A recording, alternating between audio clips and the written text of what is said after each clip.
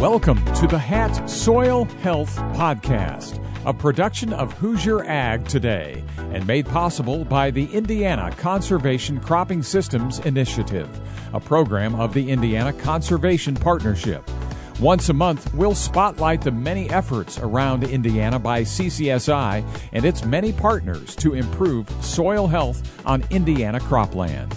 Here's the host of the Hat Soil Health Podcast, Eric Pfeiffer. Welcome into the Hat Soil Health Podcast. I am Eric Pfeiffer. Glad to have you along. Thanks for downloading. Thanks for listening. And today we're going to be talking about spring herbicide applications. When should we be terminating that cover crop and the potential effects of residual herbicides on later cover crop establishment? And we've got a couple of experts here to talk about it today, a couple of farmer experts. And one is Cameron Mills with the Cass County Soil and Water Conservation District, and the other Jamie Scott with the Kosciuszko County Soil and Water Conservation District. Gentlemen, thank you so much for joining us today on the podcast. And Cameron, I'll start with you. You're both veterans of this podcast. We're reintroducing you to folks, but please do introduce yourself and tell us a little bit about your operation. Okay, great, Eric. Thanks. Appreciate it. So Cameron Mills from Walton, Indiana. We farm just short of 4,000 acres, and we do no-till and cover crops on every acre. So we brought livestock back into the farm, and so it kind of gives you the general idea and area that we farm in. Jamie Scott also here, Kosciuszko County. Tell us a little bit about you and your operation, Jamie. Yeah, so Jamie Scott here from Pierceton, Indiana, and farm full-time. We've got just under 2,000 acres. Then also have a cover crop seed business where we interact with almost 100,000 acres of cover crops and soil health stuff out there. So a couple of soil health champions on the podcast today. We're happy to have you both here. And we will talk spring herbicide applications here in just a moment, but I just want to get an idea of where we're at here. The calendar is turned. We're in April now. We've had some dry stretches here. Cameron, what about you? Where are you at right now? What are you getting ready for, and how close are you to being ready for Plant 2020? Well, we're getting there every day. Obviously, it's still been pretty cool. It was pretty chilly this morning. We've got wheat to top dress yet. Haven't got that done, so hopefully maybe here in the next day or two if it dries out some. The cover crops have definitely greened up. The last 2 weeks have really kicked them into gear as far as greening up. Definitely not ready to spray yet, but they're definitely looking a lot better. We've had a little bit of temperature. The soil's warming up slightly, but we're not ready to spray yet. Even if we want to terminate before planting, we're not there yet. But definitely coming along. It looks like we've got opportunities maybe to be a little earlier on terminating and maybe planting than last year. So we're hopeful for that because we sure don't want to go through another 2019 train wreck. No one wants that. Jamie, I'm sure you can attest to that as well. Talk a little bit about where you're at and what you're up to now as we get set for Plant 2020. Yeah, so we're putting the finishing touches on, we got a drill, planter, side dress, applicator, and sprayer, all four kind of in the shop, just finishing those up right now and getting all of our supplies in. We got some products in again yesterday and just getting prepared for, when it does warm up and hopefully it's not like last year. We sat here prepared for about a month before we got to use all that. But, I think that plan A is just getting everything ready for, whether it breaks here next week or in 3 weeks. So let's get into this. Spring herbicide applications. And Jamie, I'll come right back to you. Cameron mentioned that, his cover crops are starting to green up here, but maybe not quite there yet to be terminated. When should farmers and co-ops start burning down cover crops? Yeah, so I think the most critical thing when it comes to terminating a cover crop is that it be actively growing. And so, our yard grass is greened up. That doesn't mean it's really growing yet. And so we kind of get a little bit nervous in the springtime when we get a sunny day, maybe touch 60 degrees a couple times. But then, like last night, we were down to 20-some degrees. So we're greening up. We're just not there yet. I say the first item is that if you mow the grass the first time, you're kind of topping it off just to keep it from looking ugly. Then the second time, you're mowing the whole yard. That's when cover crops are actively growing too, and that's when we're going to head and spray. And then watching those nighttime lows, if it gets down there to 20-some degrees like last night, we're not going to be too excited about spraying that next day. And when we talk about, you mentioned temperatures, Cameron, is there any other factors that really come into account other than temperature and when those things start growing? Yeah, so Jamie touched on it there about we want these plants actively growing, and I like his lawnmower analogy with the yard. That's a great analogy. I mean, we want these with these plants, these cover crops actively growing. We want them to put on some new top tissue growth, because through the winter, the tissue that's there, typically we'll get a little wind burnt, and that won't translocate the herbicide into the leaf tissue to kill it. So getting 3, 4, 5, 6 inches of new top growth on top after that plant has woken up really helps that herbicide translocate a lot better into the plant. It really needs to be thought of that we need to make sure, along with the new top growth, understanding that not all cover crops are ready to spray at the same time. So annual ryegrass, for instance, versus cereal rye versus maybe hairy vetch or rapeseed or clovers, they don't all break at the same time. So you may be able to spray a cover crop out before another one just because it may not have broke the spring at the same timing. So understand, just because maybe one has grown 3 or 4 inches or 5 inches and the temperatures are good, the other one may not be, out of that, what we would call winter dormancy, even though it's not. We just want to make sure that things are actively growing, so you need to check everything. That's a great point, that each cover crop is different. And so, we look back to a year like 2012 that a lot of farmers remember. We were 70 degrees in March, and everyone wanted to go spray. We had some of those species that were ready to spray. We had others that were not. We just didn't have enough days, and we had nighttime lows that got us. And so each one of those species is going to be different in that timing. If you've got single species, spraying becomes a little bit easier sometimes of hitting that, versus when you get these multi-species mixes, you've kind of got to wait for all of them to be actively growing and ready to spray. And Jamie, what are some of the consequences if you do spray too early?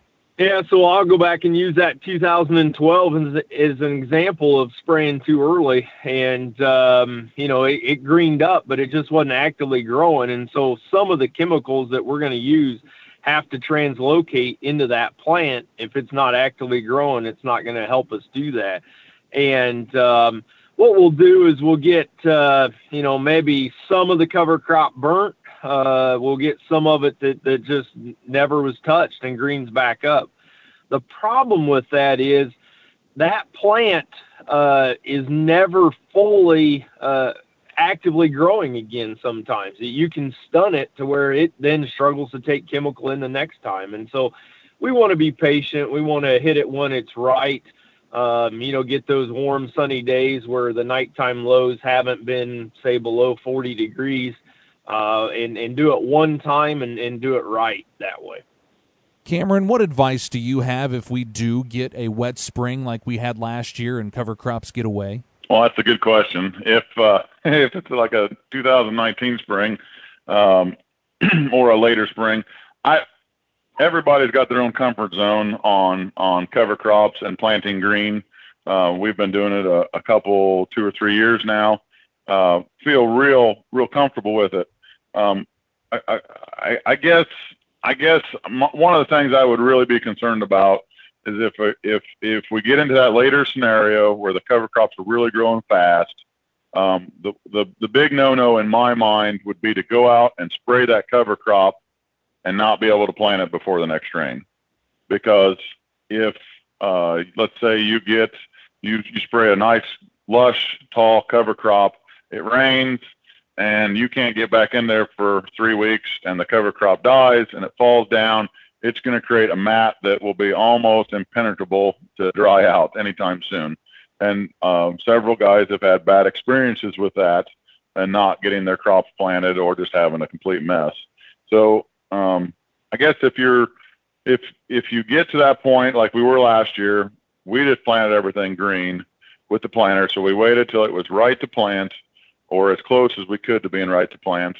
And we went out and planted our crop, corn and beans both. And then we followed up with the sprayer, obviously before the crop emerged. And we terminated the cover crop and put our residual on at the same time. Now, that's normally not recommended. We'd like to keep those applications separate if possible, especially for newer guys and cover crops. But last year, as everybody knows, it was just a complete train wreck. And so before we ever got the planting, I think we were on plan, F or G. We were way out there in plan and what we had intended to start with. So the thought process of planting green, the planters are really built to go through anything. It's really not that hard to plant in the standing green crop and then to terminate it afterwards. That way, at least you know that your crop is planted. And once you terminate, if that cover crop falls down, it's just going to create a nice thatch. But definitely do not want to spray it and then wait. If you can spray it and then plant it the next day, I think that's okay. But you definitely want to make sure you don't create that wet mat that you can't ever get dried out. You're listening to the Hat Soil Health Podcast presented by the Conservation Cropping Systems Initiative of Indiana. Find more about their programs at ccsin.org. I'm with Cameron Mills in Cass County and Jamie Scott in Kosciuszko County. Cameron, you mentioned being on Plan G, Plan F. I guess, because really we probably have a lot of new folks that might be tuning into this that maybe just got started in cover crops after that train wreck of 2019. Where should folks go? What should they do to create Plan B, C, D, E, F, G? Well, that's a good question. I mean, we try to come up with plans as far out as we possibly can for rotating cash crops and cover crops and herbicide programs and making sure that everything, so we've been on what we were going to do last year, knowing and planning and prepping before we ever planted those cover crops because of last spring's herbicide program. So what we do now will affect this fall's cover crops, as far as residuals and things like that. So I guess I like to, find a mentor in your area, somebody that is doing cover crops successfully, and pick their brain. I mean, the internet is a vast opportunity to get connected with people that are doing things. There's guys that we know all over the country, and even in Ontario and other places that are doing cover crops very successfully. It's great to talk with them and pick their brain, understanding that guys in Kansas may not be doing exactly everything that we're doing because they're in different weather pattern. But again, finding somebody in your area that you can mentor off of successfully to come up with your Plan A. We're already on Plan B. We've already changed some thought processes here in the last couple of weeks, and that seems a little early, but it's just the way the year will present itself, and we'll continue to tweak our plans and have some backup plans along the way. But I definitely think you need to be ever evolving those plans as you go through the year. And as we go through the summer, we'll evolve next year's plans as we're going, understanding that, we may tweak some cover crop seeding mixes for this later summer. Right now we know kind of what we want to do, but, we may see something this spring that may change our mind a little bit. So we ever are tweaking things in what we're trying to accomplish. And Jamie, I assume you would echo that in reaching out. I know you have a lot of folks that you are in contact with constantly in your area. What are some good resources there for folks to reach out? Well, I would echo what Cameron said. I mean, we're always looking at those Plan Bs. Say in 2019 was a train wreck. It was in the sense that we had to go to Plan B, C, on down the list, multiple letters there. But it wasn't a train wreck as far as the termination of cover crops. We just adapted our plan to still make it successful. And part of that is that communication. And who would I talk to? I would talk to that person that's done it multiple times and done it successfully. I can tell you that Cameron and I talk daily when it comes to that time of year. You use the word experts, but even we're comparing notes and saying, hey, what if we get an inch of rain today?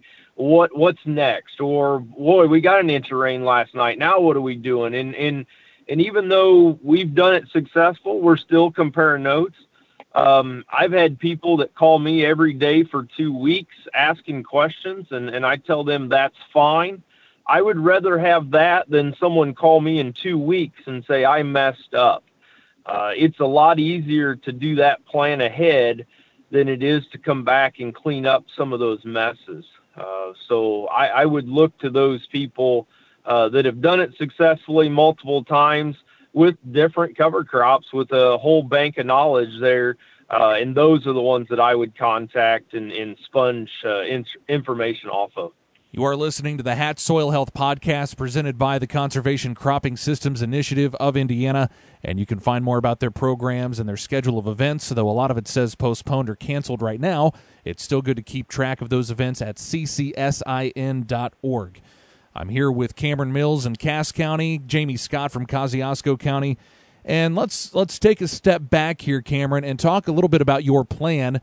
What is your plan for residuals this year, and are you thinking ahead for what might come in the fall? Absolutely. That's a very good question. We're all, like I said earlier, we're always looking ahead, and that's why our plans change so often. So ideally, we'd like to do some spraying before we plant, as far as maybe put on some 2,4-D to get some of those broadleafs controlled early on, and then after planting, after we plant, we'll terminate the cover crop, and then we will put on our residual at that time. The thing to remember about the residuals, and there's a lot of good links online to read labels and things. Some of these herbicide labels have a long tail on them. They're great herbicides. They control weeds very well, but again, understanding that some of them have a long enough tail on them, the later we spray, depending on the summer weather, some of those can have an effect on how our cover crops may establish in the fall, may also affect how they overwinter next winter. And that seems like a long ways away, but if you have a real harsh winter with very little snow protection, sometimes the cover crop with the herbicide interaction that's left over could be the straw that broke the camel's back and just not allow it to overwinter, may just die out. And sometimes Jamie and I have both seen where there's been very poor rooting on cover crops just because the herbicide interaction, the residual left over from that cash crop, just ate on the roots enough that didn't allow good root growth. I mean, yeah, there was top growth, but we didn't get that vital root growth below that we really are shooting for. So it's important to read labels, understand how long a tail some of these herbicides have. There are good resources. Penn State puts out a good resource. Purdue puts out some resources and other things, but just understanding to read those labels, and sometimes they give you little guidelines on cover crops and grazing and other things on there to kind of go by.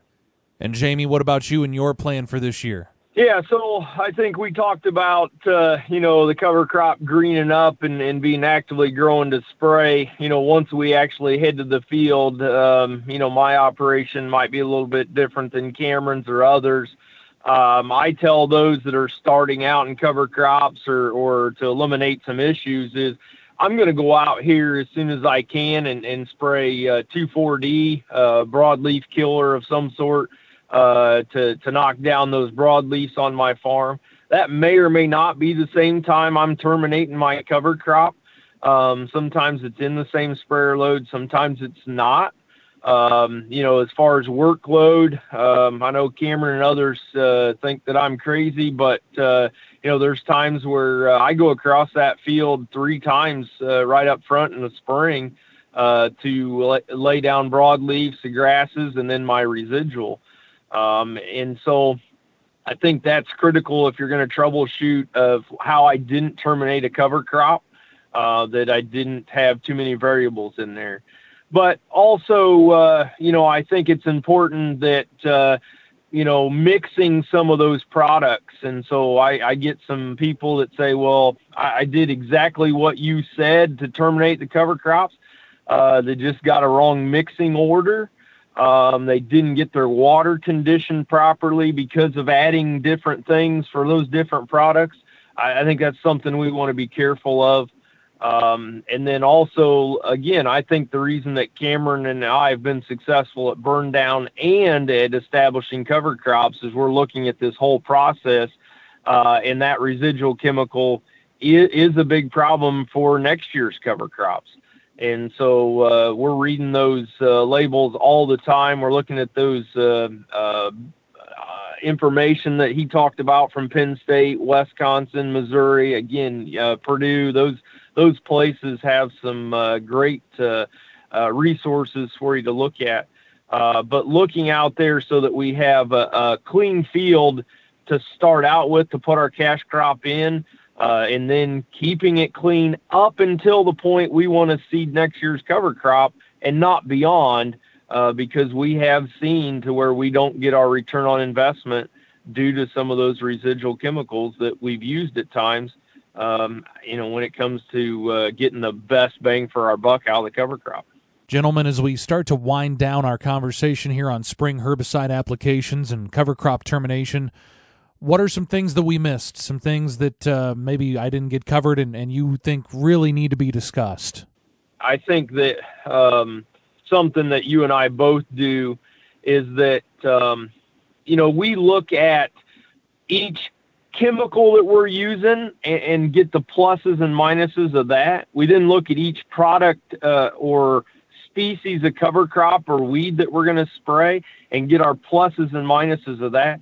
And when you combine that chemical and the cover crop pluses and minuses, I really feel that's why we've been successful in terminating things, is we look at best case, worst case scenarios and then adjust to plan B and C and D from there. One of the things we need to maybe think about is that Roundup is a very common termination herbicide of cover crops. We may want to also understand that Roundup doesn't kill every cover crop, that sometimes you have to add that broadleaf, like a 2,4-D, like a dicamba, something to take out the rapeseed, the vetches, and some of the other broadleaf cover crops that we use, because glyphosate won't take those all out by themselves. And I only thought about that because Jamie and I both had that conversation and question posed to both of us, that they killed their grass in their cover crop mix, but they didn't kill maybe the rapeseed or whatever other broadleaf that they had in their mix. And then they've got it in their cash crop and they're not very happy. Gentlemen, thank you so much for joining us today on the Soil Health Podcast. Cameron Mills from Cass County, Jamie Scott from Kosciuszko County, a couple of soil health champions, and very glad to have you on the podcast today. Really appreciate it. Thanks for the opportunity to speak. Yeah, it was great to be here, and hopefully it was educational, and again, share ideas with neighbors and learn from them. Really great information there from both Cameron and Jamie, soil health champions. Cameron from Cass County, Jamie Scott from Kosciuszko County. If this is the first soil health podcast that you're listening to and you thought, boy, that was a lot of good information, you're missing out, because we've got many, many more podcasts. You can go back, HoosierAgToday.com, just click on the Soil Health tab, and all of our archived podcasts are there as well. Go back, take some time to listen. You can learn an awful lot, especially if you are new to the cover crop game. You're really going to find a lot of this information useful. My thanks again to Cameron and Jamie. My thanks to the Conservation Cropping Systems Initiative for sponsoring today's Soil Health Podcast. I'm Eric Pfeiffer, and this has been a presentation of Hoosier Ag Today, Indiana's Farm Network.